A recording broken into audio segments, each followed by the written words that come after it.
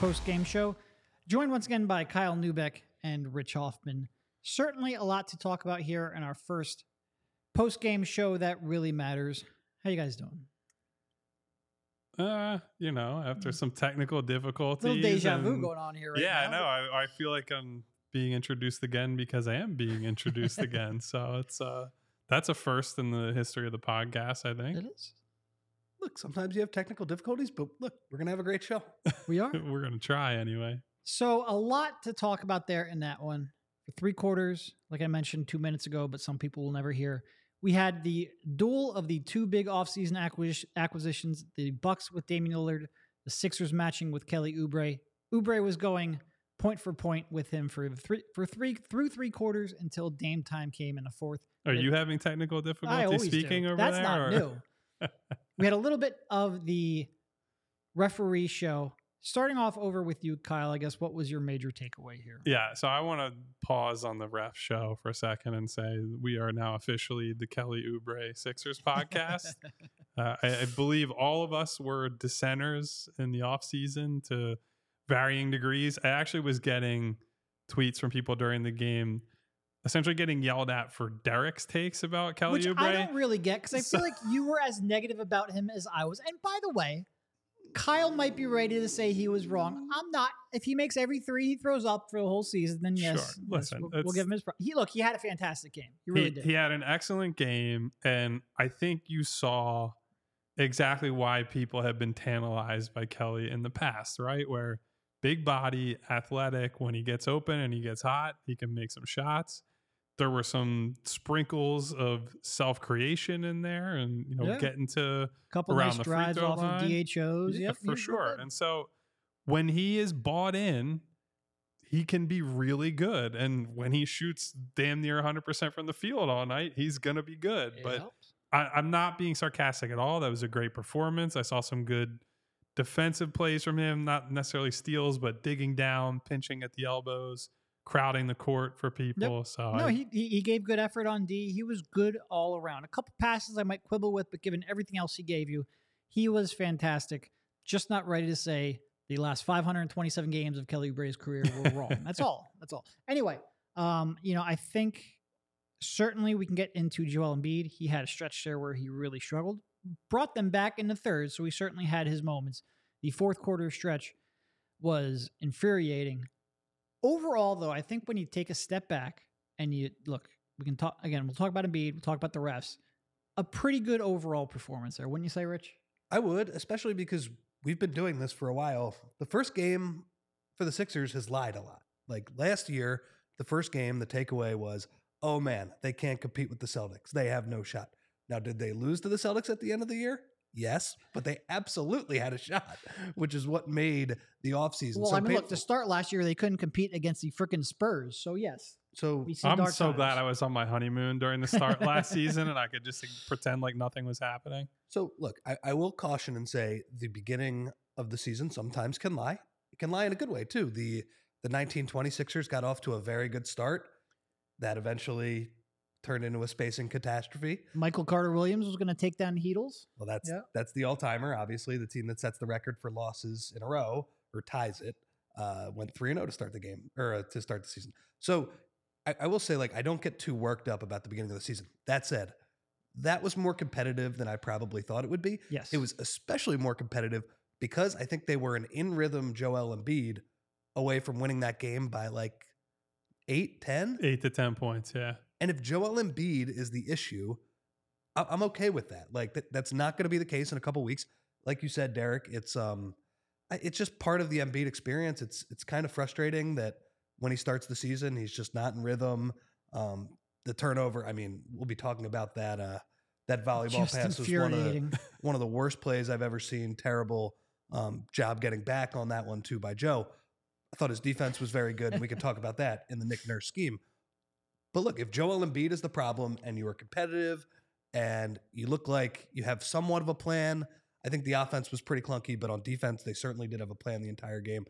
I leave that game saying it was interesting. They might have gotten screwed by the refs at the end a little bit, but overall, I think if that team plays roughly to that standard for for the first couple months, even if James Harden isn't here, they're going to be pretty good.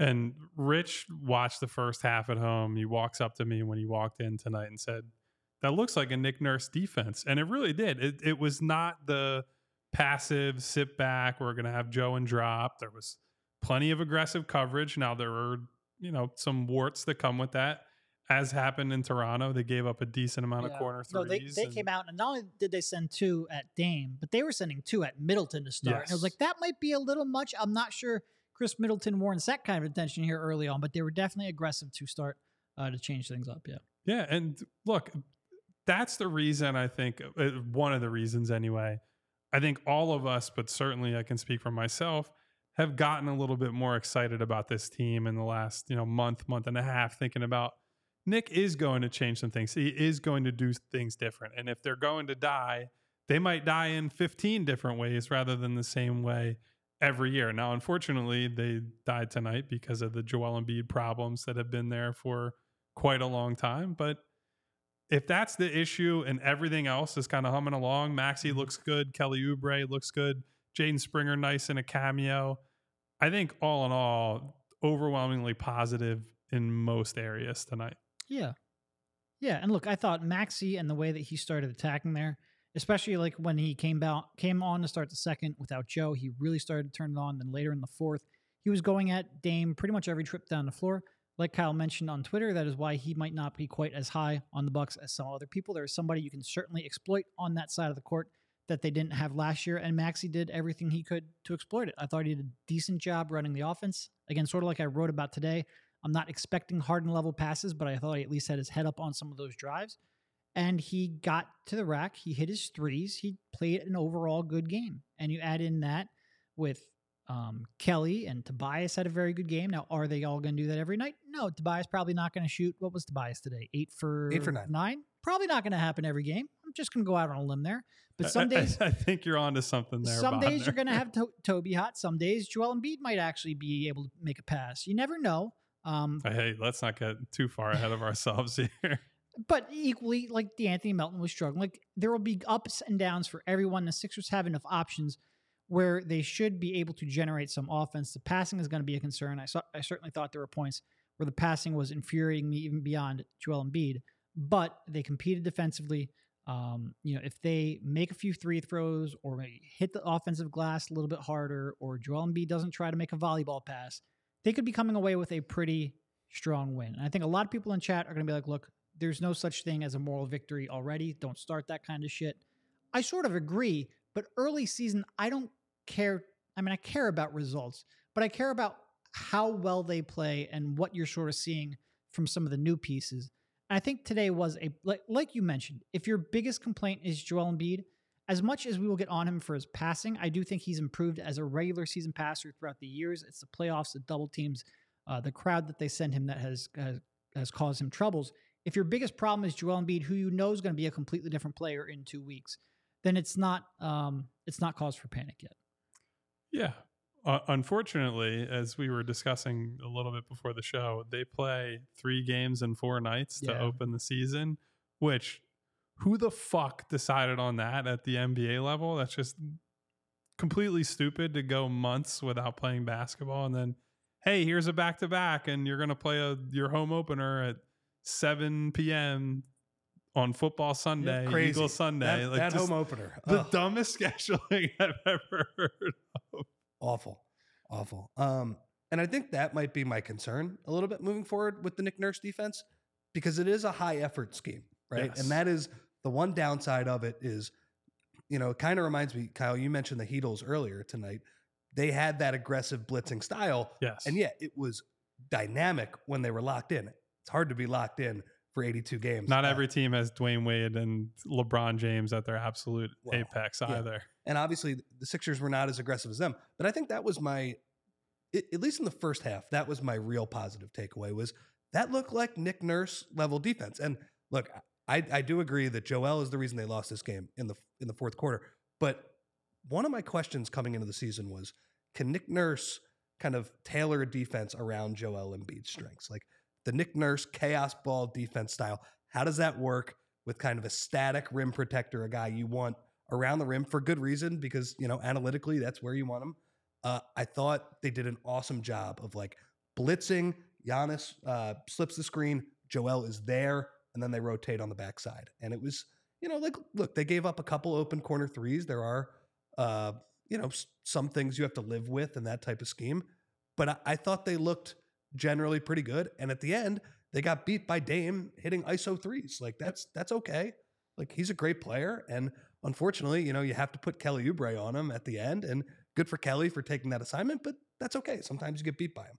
But I thought, like, schematically, it wasn't like the Bucks were dissecting them with passing, other things like that. So that's definitely a positive to start. No, and even in the first quarter, seconds where it sort of started to go haywire for the Sixers, but first quarter, they just couldn't buy a shot. And Kyle tweeted this out. They were getting pretty good looks. They just weren't going down. So they left some points on the board early. And one of the big questions that we had was, all right, at the free throw line, by the way. The free throw line was just atrocious tonight. For both teams, but you expect that with Giannis more than you do with Embiid. Embiid was like 2 for 9 or something to start. It was crazy. But one of our big questions about the Sixers and about Nick Nurse coming in was, all right, well, how much of Toronto was Nick Nurse and what he believes in terms of basketball? How much of it was Masai and the team that he constructed? We certainly saw glimpses in the preseason of the Sixers forcing those turnovers, but giving up those open corner threes. Saw a lot more of that here tonight. And quite frankly, I think at times it looks pretty good. With some of the athletes they have, especially Jaden Springer getting second quarter minutes, love to see it. Wasn't sure it was going to happen, love to see it. But some of the athletes that they have, some of the size they have in the perimeter, I am interested to see what he does. He should be a lot more aggressive than Doc Rivers was in prior years because, quite frankly, without James Harden, they're going to have nights where they're not going to be a great half-court offensive team. They need to generate some points. It'll be fun to watch. And Rich, to your point about having an identity and making the right rotations and all the other components of team defense, one of the other things they did really well was get the Bucks to settle for shots that we were sitting there saying, oh yeah, that's a great shot for the Sixers. Like Giannis walking in to pull up threes early in the shot clock, Giannis taking free throw line jumpers.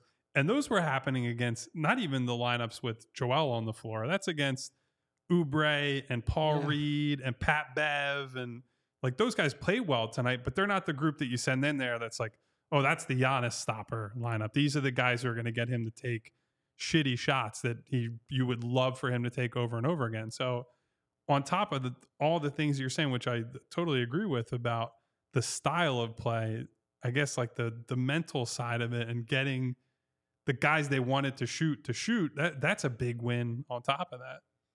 What did you guys make of Springer only getting 5 minutes? Because I thought he looked pretty good. It seemed like once he fouled Dame beyond the 3-point line, I think Nick maybe lost confidence in him. But I think Dame drew 3 or 4 fouls on pull-up jumpers. Yeah. No, I don't think I think one of them was a non-shooting foul, so he didn't get 3 free throws. The Maxey one where Maxey got him with the. But he got Maxey, he got Melton, he got Oubre, and he got Springer. So it wasn't just Jaden who got bit by that. I thought outside of that, I did think Jaden handled himself relatively well. And look, Jaden Springer, second quarter minutes, first game of the season, and he's on Dame. I do at least think that was a little bit of a vote of confidence. I'm a little surprised he then went away from him so quickly. That block he made was incredible, spectacular. Yep. One of the best defensive plays the Sixers players made in at least 2 weeks since he blocked Tatum. and by the way, he makes 2 blocks in the game. The first one was, I forget who it was against, on a jumper, right? But it was a Matisse Thybulle type of block where this guy is not nearly as long as Matisse Thybulle, and he's making those plays. But the play, he was just shadowing Dame.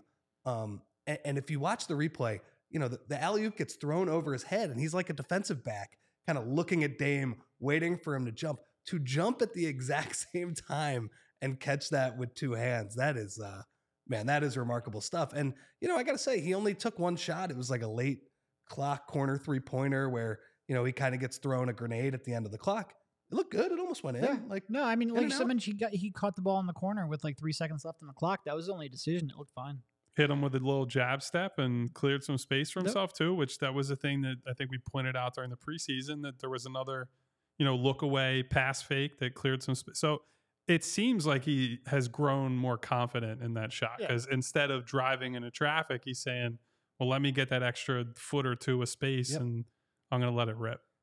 So he looks like he's pretty confident. And while I would like him to play more than 5 minutes, I like the fact that he did get 5 minutes, which kind of signals Nick Nurse thinks like this guy has earned a spot in the rotation, even if, he did play all of the veteran guys that are technically ahead of him. And he was sort of in the game at the wrong time. Like, I think that was when Milwaukee went on that big run in the second. I think he ended up at negative 10 in 5 minutes. I think I won't say almost none of that because that 4-point play was big, but very little of that was on Jaden. It might have just been the wrong time.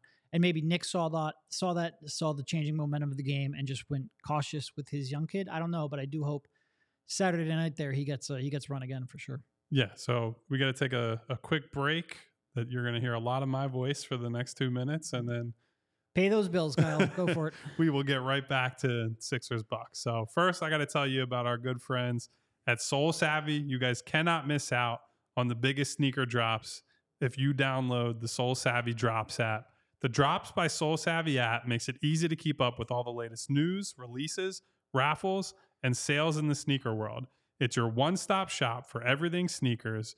You get Drops Alert instant notifications so you'll never miss a release again. Get instantly notified whenever your size of sneaker is available to buy. Free raffle management to keep track of all the raffles that happen in the sneaker world.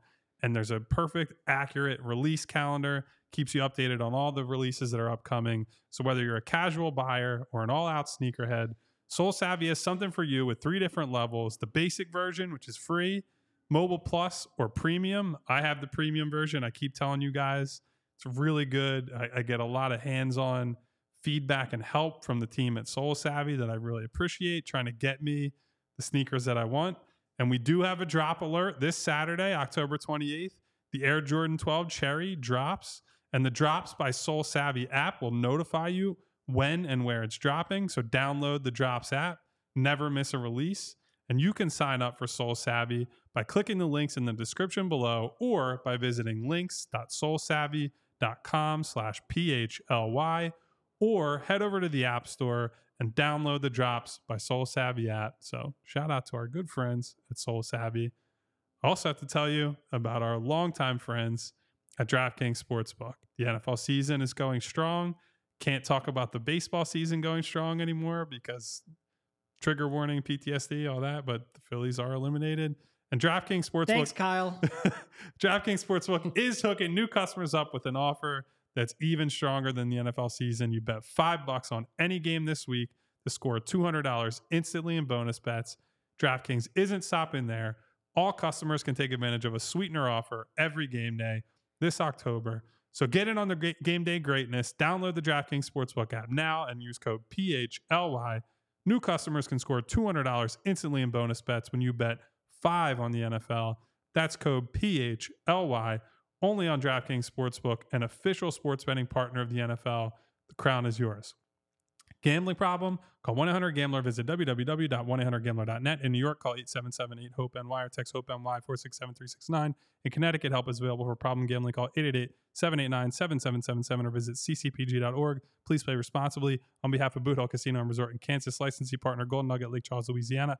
21 plus, age varies by jurisdiction, void in Ontario. Bonus bets expire 168 hours after issuance. See sportsbook.draftkings.com/football terms for eligibility and deposit restrictions, terms, and responsible gaming resources. There you go. Now it's you two for the next few minutes. By the way, the Phillies might be eliminated, but Nick Castellanos is still standing at home plate, swinging away. Just swinging freely at anything that goes by. And also, Brian Anderson is still announcing Philadelphia.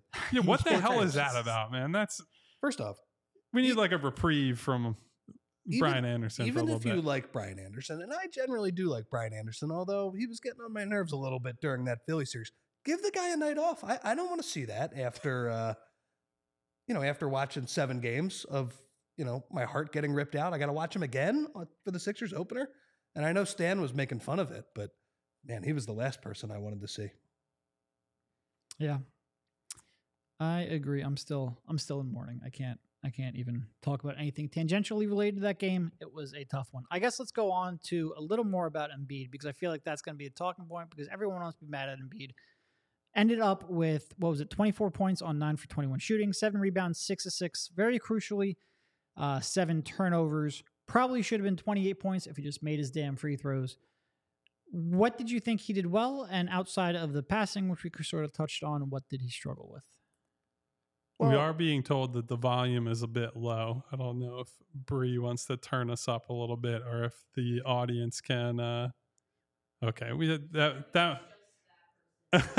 Brian says his phone's low on battery. Thanks a lot, Brian. You're embarrassing us in front of the entire I mean, he did audience. say it 3 times in a row in all caps. Like, you better be right if you're going to distract us like that. Yeah. Anyway.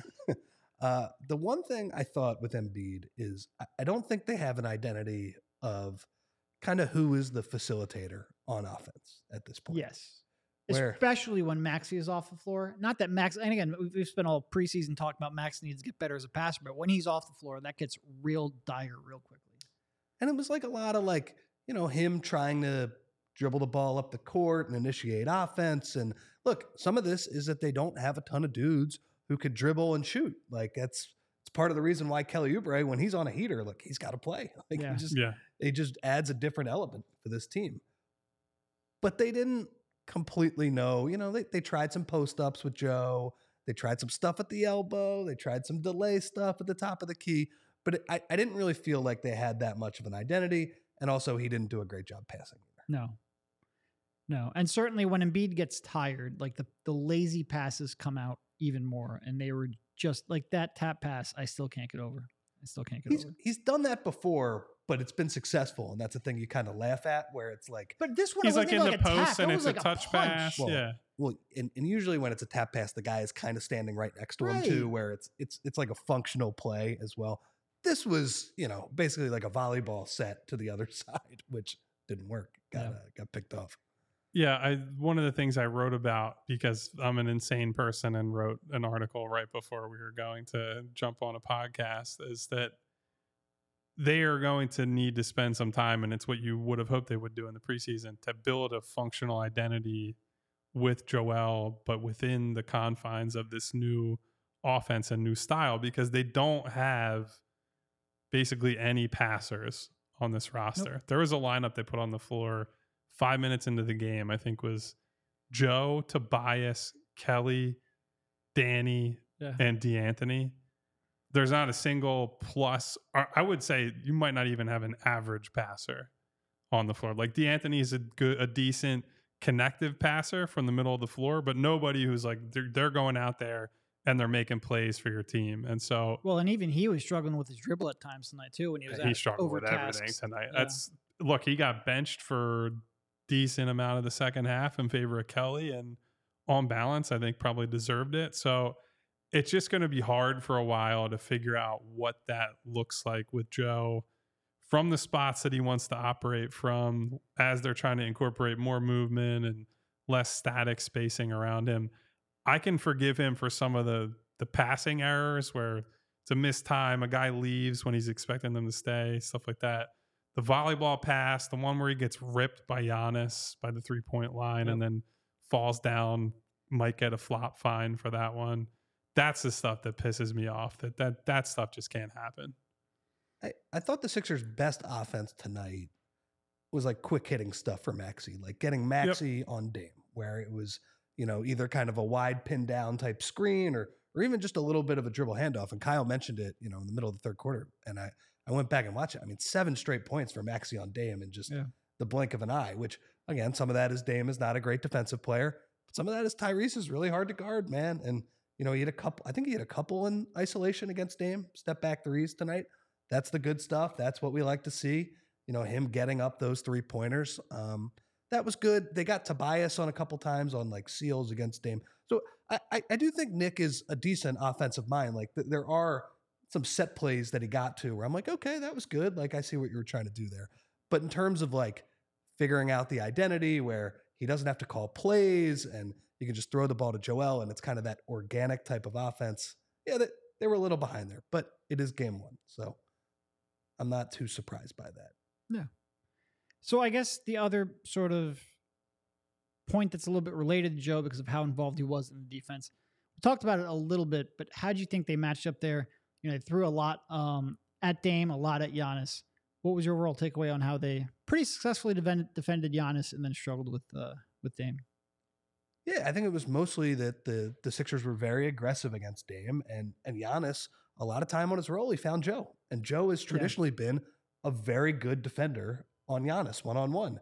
And of course, on that final play, he stops him. Giannis throws a self pass to himself. I don't know what the officials were looking at.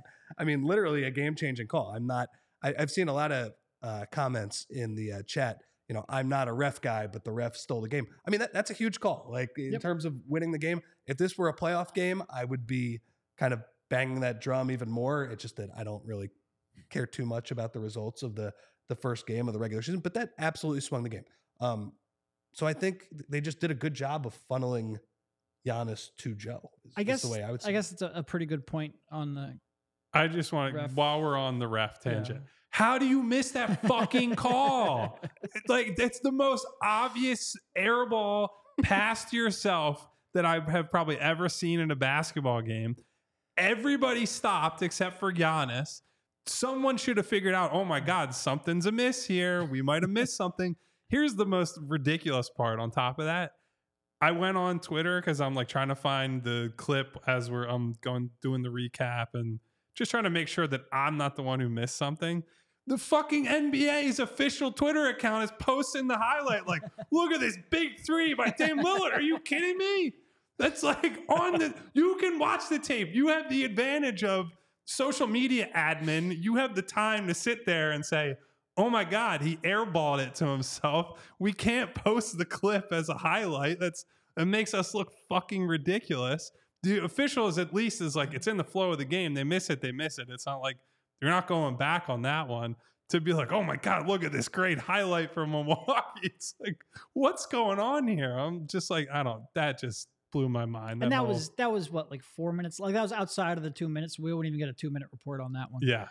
I guess the only thing that you could think of is that they thought he like lost control of the ball while going up, and it wasn't a shot. But he's so what they say on the player. broadcast that was like it slipped from his hands. Yeah, I don't or know. something. I don't Come know. on, dude. There's a clear shot attempt that he just missed. It's one of those two where, first off, I don't know how you're not looking at the shot. Like that's number one. I don't know how you're not looking at the shot. One of the three referees has to be looking at the fucking shot that's taking place on the floor. But if you aren't looking at the shot and you just, the reaction from Embiid and Oubre, they both stopped and threw their hands up in the air. You got to be like, all right, something's amiss here. Like we have to figure out something. And of course, the NBA account did not say like, how did Dame Lillard get so open? Well, because I wonder why they stopped playing the game. Because Kelly Oubre correctly or incorrectly assumed that Giannis did something illegal there. And by the way, you know what made it worse? Then Kelly Oubre gets called for the offensive foul on the next play down. Man, Jay Crowder, he better get fined for that one. Yeah. Oh, man. Yep. So, look, I agree with everybody in the chat. The Sixers got a terrible whistle down the stretch tonight. There's no other way to put it. Well, and then you had the 2 marginal contact calls. I've never seen marginal contact explained that many times in a game in my life. And that one on PJ where PJ was under the basket, that was clearly a foul. I can't believe they missed that one. I am not a refs guy. I like to focus on things that your team can control. Even when the refs are bad, you can acknowledge they're bad, but I don't like to focus on it. They were awful. They absolutely cost. Somebody in the chat, the Hills, says he got credited with a rebound on that play. You can't have it both ways. Either it's a rebound on a shot or it slipped and there's no rebound. Like, what are we doing here? Did they credit him with a shot attempt? I haven't gone to the play-by-play. I had to go and see. Vince is saying, why stop in the chat? Why stop? He walked, Vince. He walked. You're not allowed to do that. Yeah, and then you're right, Derek. The fact that it was a no call a couple minutes before on the charge that PJ took, no call. Like, it's got to be something, right? Yeah. No, there was contact. That was not marginal. That was right on the basket. It had to be called. Just amazing. Like that was one where they're like, we're watching the replay over and over and over, and they go to commercial, they come back, they take a couple more minutes after the commercial, and it's like we're watching it over and over. It's clear as day. Huge call to miss. Would have been the 5th foul on Giannis. Instead, it's a no call and a Giannis bucket. I mean, it would have been 2 points off the board and the 5th foul on Giannis. Instead, it's 2 points for the Bucks. Giannis only has 4. Just 2 complete game-changing plays. And again, I hate complaining about the refs because especially when your team is so imperfect. Focus on the team you cover, but it was hard to ignore that one tonight. I hate the rationale of, I can understand it maybe in the playoffs. You don't want to give somebody a 5th foul, and that's how you wrap your mind around the fact that, all right, they're just going to call that a no call on marginal contact. It's a regular season game, but just call the foul. We don't have to tiptoe around. Oh no, Giannis isn't going to play and shoot 10 for 22 And anymore. also, oh my Giannis God. did whack PJ in the face like just a couple minutes before then. Like PJ got his freaking ass kicked, and I don't even mean that in a I feel derogatory bad for way. PJ. He got beat the Yeah, hell up. he had tonight. a tough one. All right. You know what's not tough? Getting tickets through the Game Time app. That's Wow, true. very That's good. true. I was worried about your transition there, but you nailed it. Let me take a quick break to tell you about Game Time. No Phillies. Again, that's good. Well, no, not good. What? No. Traitor. No. Not having to pay $1,300. Benedict Bodner over here. Trust me, I'm hurting, man. But you still have Eagles tickets to buy. You might have concerts you want to go to. You want to make sure you get a good deal. A good deal. Game Time is the Or place. a good teal. You know, I mean, it might be. Who knows? I don't know if I look good in teal. So I definitely don't. Game Time is the place to be. Buying tickets to your favorite events shouldn't be stressful. Game Time is a fast and easy way to buy tickets for all sports, music, comedy, and theater near you. With killer deals on last-minute tickets and their best price guarantee, you can stop stressing over the tickets and start getting hyped for the fun you'll have. Game Time is the place for last-minute ticket deals. Forget planning months in advance. Game Time has deals on tickets right up to the day of the event. And the Game Time guarantee means you'll always get the best price. If you find tickets in the same section and row for less, Game Time will credit you 110% of the difference. It's the fastest growing ticketing app in the country for a reason. Get images of your seat before you buy so you know exactly what to expect when you arrive. You can buy tickets in a matter of seconds. 2 taps and you're set. Tickets sent directly to your phone so you never have to dig through your email. Snag the tickets without the stress with Game Time. Download the Game Time app, create an account, and use code PHLY for $20 off your first purchase. Terms apply. Again, create an account and redeem code PHLY for $20 off. Download Game Time today. Last minute tickets, lowest price, guaranteed.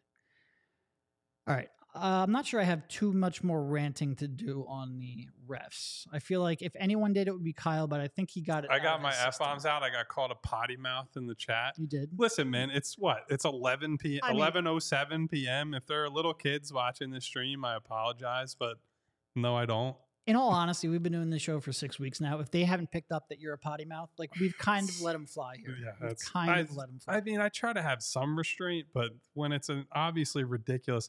Here's the thing, like last thing on the officials, and then we'll move on to God knows what. I understand you miss things in the moment.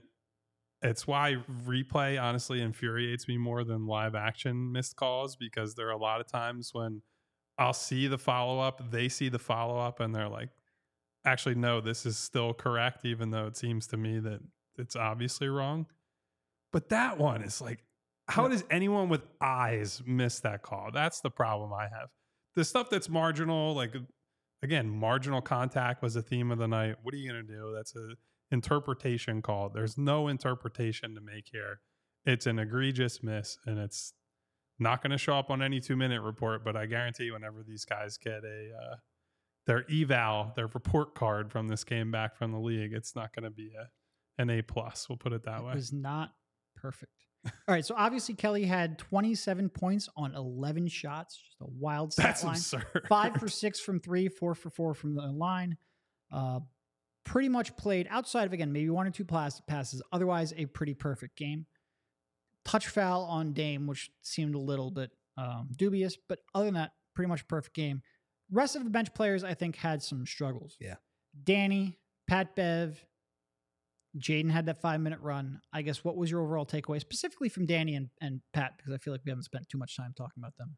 I said it before the season. I think that the Pat Bev over Jaden minutes are going to become the first real fan base point of anger. Yeah. And I think it's going to be deserved. I think Jaden I agree. at this point should just play over Pat Bev. It's not like Pat Bev is a floor general. Like No. you're giving him the ball and asking him to run the show. Every now and then he'll run a pick and roll, and it's like, what are we doing here? Like, what exactly do you think's going to come of this? Yeah.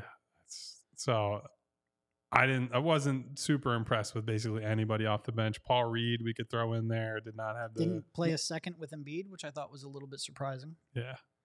Not a great Reed game. I mean, it felt like the Bucks really hammered the Sixers in those minutes on the offensive glass, and yes, that's not all Paul's fault, but it's a little bit his fault. Like if you're an undersized center, got to box out, got to rebound, all of those things. I thought it was a little weird from Nick tonight with the rotations. In the beginning of the fourth quarter, he went no Embiid, no Maxey. I think Tobias was on the floor for a little bit of the time there, Yep. but obviously that's a pretty dicey strategy. Like it's not something that's not on Paul Reed to, carry the lineup, carry the offense. And it's one of those things where if Kelly Oubre is not cooking, it's going to be really hard for them to score. It turns into a lot of Melton, too much Melton, in fact. So that was a little bit weird, but I'm not worried about B-ball Paul moving forward. Pat Bev was funny in that he raises his hand after he gets beat and commits an obvious foul. He asked the bench to challenge obvious foul calls as well. So he did make me laugh a couple of times, but in terms of like, should you want him to play over Jaden Springer? Yeah, I'm with you on that one, Kyle. I think maybe give the young kid a few more chances because I'm not sure what exactly Pat is bringing to the table that is different than Jaden. I would say Pat Bev is leading the team in LOLs per 36 right now, but exactly nothing else. No, I thought there was a couple, maybe a minute stretch where like Pat Bev got through a couple screens on the perimeter. Okay. And I'm like, he might have something. And then Dame got him in just a tiny bit of space. And I was like, oh, all right. You're toast, buddy. He's been in the league a while. I will put it as nicely as I can.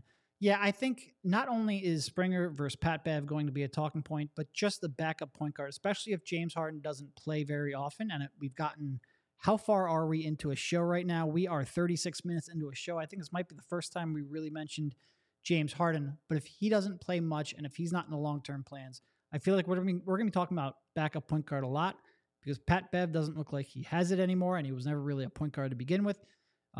DeAnthony Melton's overtaxed trying to really get the team into their offense. There will be nights where he'll make more shots into the night, but I think as running the offense, that will be a difficulty for him. I don't know exactly what the short-term answer is. I don't think there is any real answer on the roster right now, but it did not look good in those non-maxi minutes. I think the question for, this stretch, if Harden does not come back and play, which, who knows, who knows how that's going to work, is how does this team get offense outside of Embiid and outside of Maxey? Yeah. When Kelly Oubre is having the game of his life, okay, it's not as much of a problem, but how do they manufacture points? Because what's funny, like throwing the ball to Tobias, to me, it felt so much more organic when they would run those pick and rolls for Seth Curry a couple of years ago, where I just felt like they were going to get a pretty good shot with him and Embiid. And I don't know if, a Tobias bully ball ISO qualifies as the same. And I also just think, like you guys mentioned, there's a lot of guys on the floor where it's like, who's initiating this play here? And, that's something Nick Nurse is going to have to figure out. What the answer to that is? Who? Point Ferk. Oh, yeah.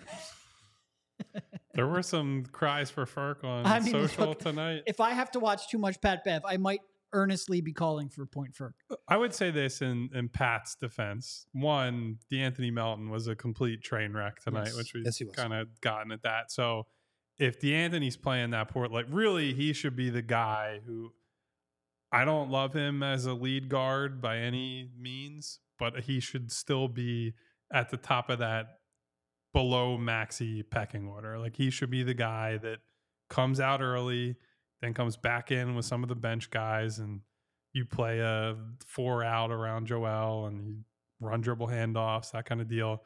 If he's not playing well, I could understand why you go to Pat, and because Pat, for whatever his weaknesses are as a creator, he's fine in a role where it's just like, hey, dump it to Joel, get ready to shoot. He'll swing the ball around the perimeter. Even had I believe he had a dribble handoff tonight where he scored off of it, had like a nice little runner in the lane. So he wasn't as bad as I think we're probably making him sound. I just think if you're asking me, would I rather play him or Jaden? I don't even think it's a question. Like I'd much rather get the developmental time in and just chase the defensive upside that I think he offers, that even Pat is nowhere close to him at this point. Yeah. I mean, look, there will be nights where Pat will have a better matchup for him. I think Dame is a tough one for everyone, but especially a tough one for, a guy who's in that mid-30s part of his career. Yeah.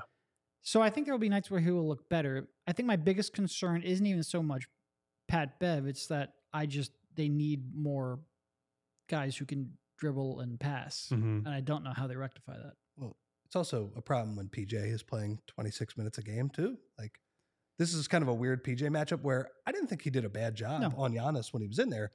But when he plays offense against Giannis, it's just like, They were playing a football game. Everybody else is playing basketball. Totally, and it just completely mucks up your offense. I mean, remember the game? I think it was in March last year where the Sixers broke the Bucks. What was it, like a 17-game winning streak at that point?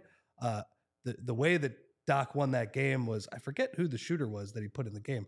Might have been George. He was like, PJ out, George in, and we're just going to try and outscore these guys. So it's a little like, look, the Bucks still in some ways are a very hard matchup. Like we talked about Joel struggling offensively. I think Brook Lopez plays better defense against him one-on-one than anybody in the league. If there is somebody who is better, it's not a long list, is what I would say. So, and obviously Giannis, when he's allowed to play football, what did Joel say? Like halfback dive or whatever? What did he say? He said something in Cleveland last year. I mean, the peak of it was when James Harden and Giannis were competing for MVPs. I was like, yeah, I actually am skilled at basketball. And I don't remember what the exact framework of it was, but a lot of guys have taken shots at Giannis over the years after losing to his team. But yeah. So look, overall, I agree with you, Kyle. Like I'm lower on that team in terms of, like if the Bucks match up against a team like Boston, I don't know. I feel like Boston has a lot of places they can hunt and get good offense. But that's a pretty hard opening night game, for the Sixers. And I thought they acquitted themselves overall pretty well there.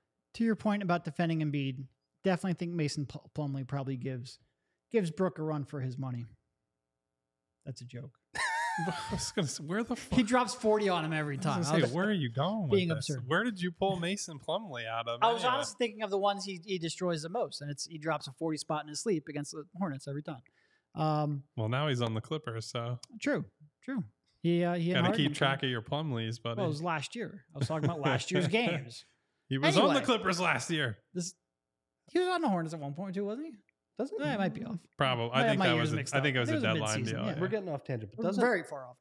Doesn't Plumlee shoot free throws left-handed or one-handed? I think he's switched. Yes. Yeah. I don't want to think about how he shoots. That's like actually disturbing. No, this was a very tough matchup for them. It was nice to see Maxey just go right at people. That is one weakness they have to exploit. It was fun to watch Nick Nurse and the defensive schemes. They have some things that are going to be very tough for them to overcome against this matchup, but it was overall, I think, it was an entertaining game of basketball. I really can't complain too much. Now, all the silver linings are going to go out the window if they lose either of the games that they played this weekend, even though it's absurd that they have a road home back-to-back the first weekend of the season. But we can talk about silver linings and say, hey, we see an identity, we see structure, we see all this. They lose to Toronto, who they squeaked one out against Minnesota, or they lose to Portland, who got their doors blown off by the Clippers last night. Then we're going to be sitting here saying, that something's going to have to start rolling in the right direction. Yeah. Portland on the second night of a back-to-back. I know it's the second night of a back-to-back. Like you kind of got to win that game. Yeah. You got to. Like one. Derek, you mentioned one other thing I like too, just in the first half. Maxey going bully ball against Campaign really there was one play where he stopped, he got him on his hip and he stopped, felt the contact, and then threw it up. That was some of the better foul drawing I had ever seen from him. Hopefully that was something he worked this offseason with Drew Hanlon and all of these people that he works out with, because we've been banging that drum for a long time. Like you got to find a way to get to the line. You got to figure out kind of that BS type foul drawing, and it's a learned skill, and it was good to see. It's also good to see. I mean, Campaign is like one of the few guys in the league that's like way smaller than him. So for him to be able to like turn into LeBron, Ish Smith. I'm trying to think of the other guys that he might be able to hit him with the too small. Yeah. Didn't Ish Smith just sign a deal with Charlotte? He's back in Charlotte. I was actually a little disappointed he didn't add to he's the human cheat code, and if you play Immaculate Grid, what is he up to? Like 8? No, 11, he's like 12. Almost half the team. Oh, is it? Or half the league? I mean. I think I stopped following Ish's career after Detroit. Good old Ish. No, Maxey is that was both against Cam and against Dame. 31 points on 22 shots. You'll take that anytime. 8 assists. Did not have a turnover. In terms of development of the young kid that matters so much, I think that was a good sign for sure. All right, I guess we probably have one more ad break here, and then we can close it up. Again, as always, if you have any questions, you want to drop them in the chat. We might have time. We do have probably a few more things to get through. Until then, a quick word from FOCO. FOCO is a leading manufacturer of sports and entertainment merchandise, with a product line that includes apparel, accessories, toys, collectibles, novelty items, and more. It's best officially licensed gear for all sports and fandoms. With it being football and tailgating season, means you're going to want overalls, hoodies, hats, sunglasses, bags, everything you need for a game FOCO has. And FOCO has hooked PHLY up and provided awesome pieces for our sets. FOCO always has our back for Philly sports, and they have yours too. Get the best gear around by using the link in our description. For all non-presale items, use the promo code PHLY for 10% off. And I looked it up. Plumlee did start the year on Charlotte last year. It was a trade deadline trade. Okay. Just because I want to make sure I wasn't crazy. That's all. If we're looking at indicators for Maxey, by the way, because I feel like we have not talked about his night enough overall. 22 shot attempts. That's over the mark that Nick set, that they want 20 attempts out of him per game. So good there.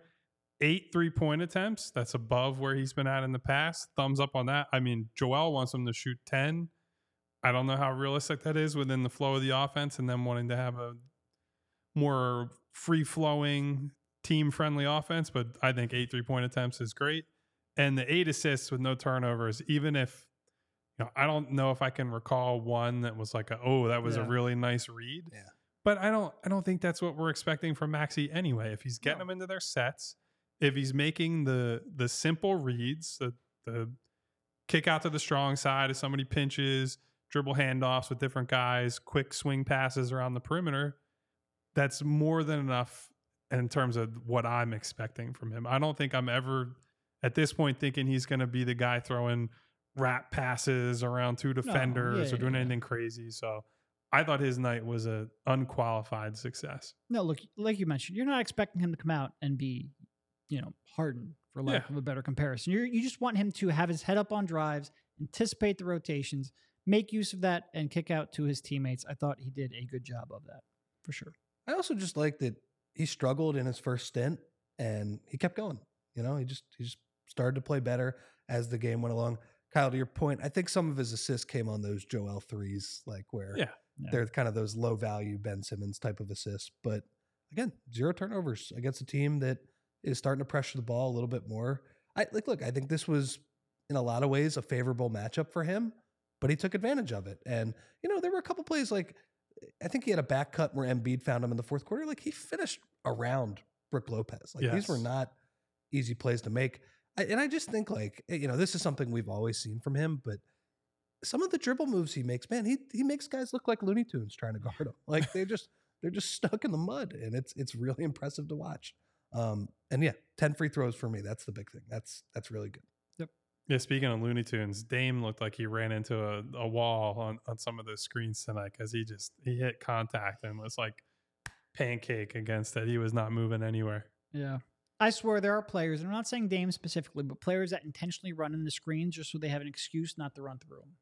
It's amazing how some people just have a magnet in them for that. You screen. say that like half jokingly. I would guarantee you that there are guys who do. I'm convinced Lou will just run into it just so he can stop playing defense. Because there are guys who don't actually want to rebound that will like do the token, I'm looking like I'm boxing out, and put their hands up, and then the ball flies 5 feet away from them. And it's anyone like, in mind right now?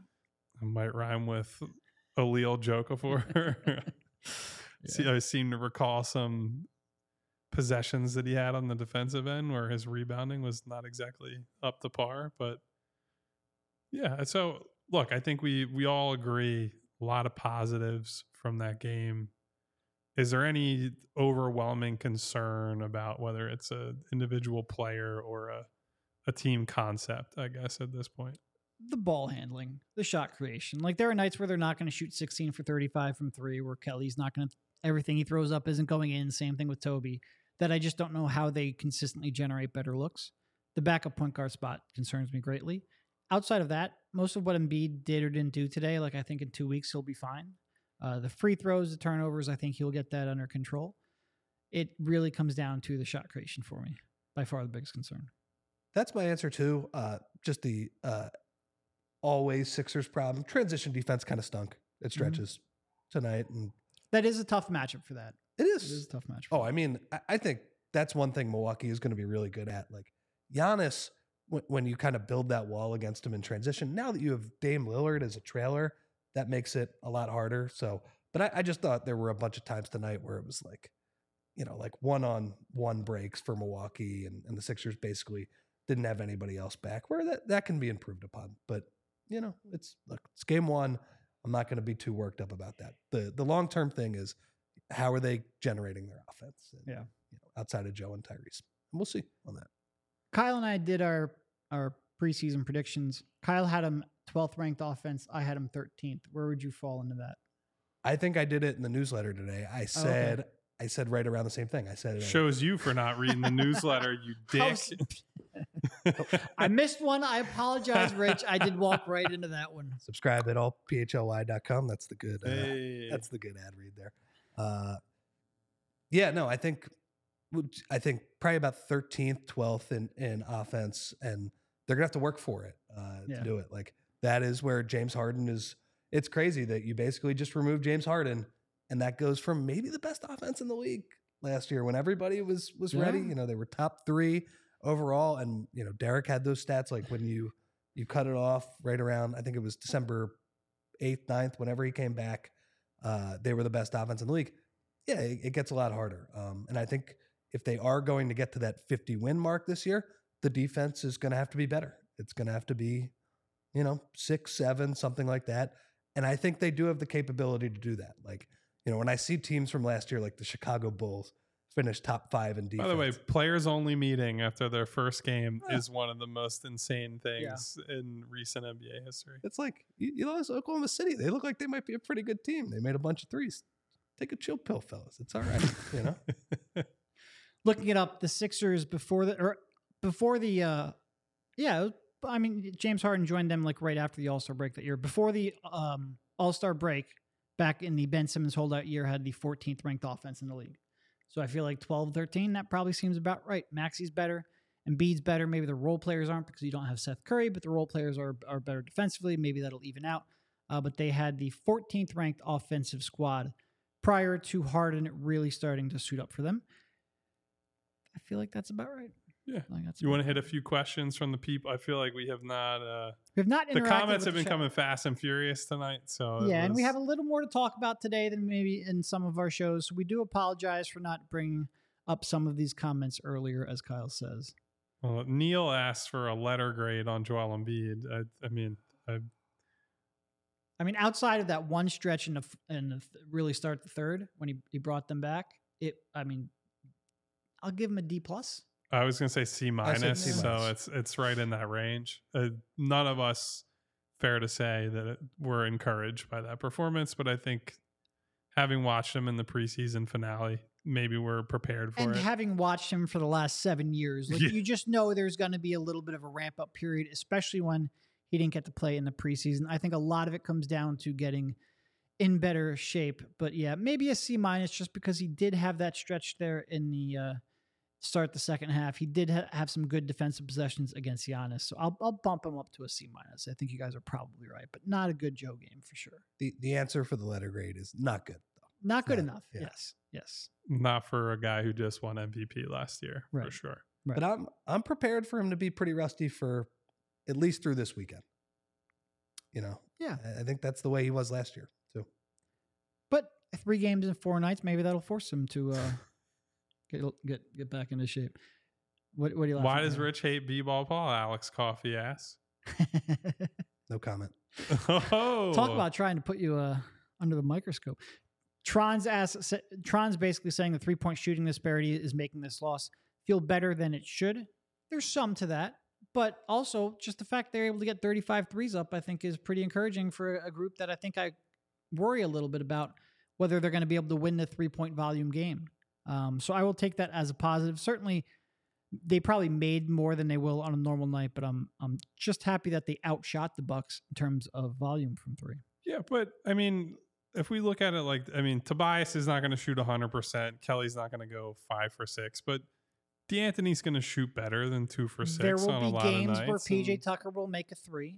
And consider taking, dude, one of the, I forgot about this play until you just said his name. there was a transition possession, and I believe it was the fourth quarter, maybe the third quarter, where he caught the ball in transition around the free throw line extended, and absolutely everybody in that arena and watching the game on TV knew he was going to try to pass it to Tyrese in the corner. Was immediately read by, I think it was Malik Beasley, and deflected it out of bounds. It's like, bro, I know corner threes are your thing, but you could try to take another type of shot once in a while. You are a professional basketball player. Now, the counterpoint to that, though, is Paul Reed tried to branch out and take a top of the key three, and it did not go well. I thought he's playing the 4 this year, man. Yeah, no, not a lot. I didn't think that shot was crazy. That was not like a 20 seconds on the shot clock. I think there was a decent amount. I'll go back and rewatch it. Maybe you're right. We could go back, but I thought it was more like the defense was sucked in, ball comes to him, and I was like, he's so open that you take one. If he had taken a second one, okay, I get it. I have a feeling with the way he shoots, he's going to be open from the top of the key a lot. That's probably true. Look, I don't mind it. I think part of this season is trying to expand the roles of guys like Springer, like Reed a little bit. And if there is some pain in the first couple months with missed threes, that's okay. That's okay. As much as I supposedly hate Paul Reed, I think that shot was okay. Miles put a question in the chat. Did you see what Daryl Morey liked on Twitter? He liked a tweet from KOC, and it was, the Sixers look really good, and especially for that reason, they should be patient in finding the proper return for James Harden. Now, that's not a tweet about keeping James Harden. It's just keeping him for long enough to get a good trade offer. But yes. They can't settle when the right package could put them back in the title combo. So Daryl Morey, just Twitter fingers, very active for KOC's tweet after the game. But that's clearly where he stands, which we already knew. Yeah. He's very online, though. But you didn't need Daryl Morey's Twitter likes to figure that one out. I guess. I feel like he's trying to send a message with that, though, you know? Yeah, that's not one. He tends to like and retweet a lot of young player praise. Right. Like, Yeah. Philip with an F had a nice preseason game, or look at Jaden Springer defending against the Atlanta Hawks. And which I think to like that one is a little bit of an eyebrow raiser. Exactly. He likes to hype up his young players, which I think is absolutely fine. That's good. Try and be positive for some of the young guys. This felt like a little bit more of a statement. Sure. But like, you felt like it was going to take a while anyway, right? Yes. Yeah. Yes, I did. I certainly did not feel like a James Harden trade was right around the corner. We did get a couple too on Jaden, because I was making the case for Jaden over Pat Bev. No, Kareem and Doretta, I do not think Jaden is a primary ball handler. I just don't think Pat Bev is a primary ball handler either. He's like a kind of a point guard. He can dribble a little bit. But I think in either case, both those guys should be playing next to somebody who is a better ball handler. And if that's going to be the case, I'd rather play Jaden in that spot. Yeah, and especially if you're talking about a short guard and maxi, it's a little easier to play someone like Jaden who has a little more size and physicality to him. Not that Pat isn't a good defender. He obviously is.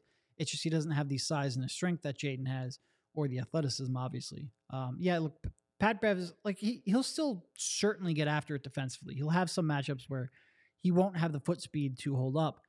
But offensively, outside of being able to like advance the ball and dribble, he really just doesn't. Like, you need more point guard play on the floor for sure. I like Pat Bev while also acknowledging his limitations, especially at this point of his career. Like 4 or 5 years ago, I think we're having a different conversation where he's a little bit more of a valuable player. But in this convo, this is more that I just think the kid has earned it. And the kid is more interesting to me as a basketball player than him. I agree. Probably a good place to sign off for the evening. Yeah, Agreed. Unless you guys have anything else. I think it's probably good. Very lively chat. I'm sure Kyle has some very specific people. There's a lot of people in the chat. I'm not sure if Kyle's going to get to each and every one of you, but a couple that he's going to want to call out here. That would be very tough. Well, first of all, I have to say, I think the Brian who led us astray on the mic noise went to sleep. I saw him say goodnight at one point. So, Brian, if you listen to the end of this podcast tomorrow, shame on you. But also, thank you for being here. He's here all the time. And he apologized. He did apologize. I'm just busting his balls. He understands. He listens to the show all the time. He gets it. But thank you to Miles, to Neil, to Money Mar, to Leonard, 2 Minute Warning, Randy, other Brian, Brandon, Doretto, Ricky, Hypothetical Man, Brandon, Scott. There's just obviously Alex Coffey, who's saying that Rich is a Paul Reed hater. Very important to point that out.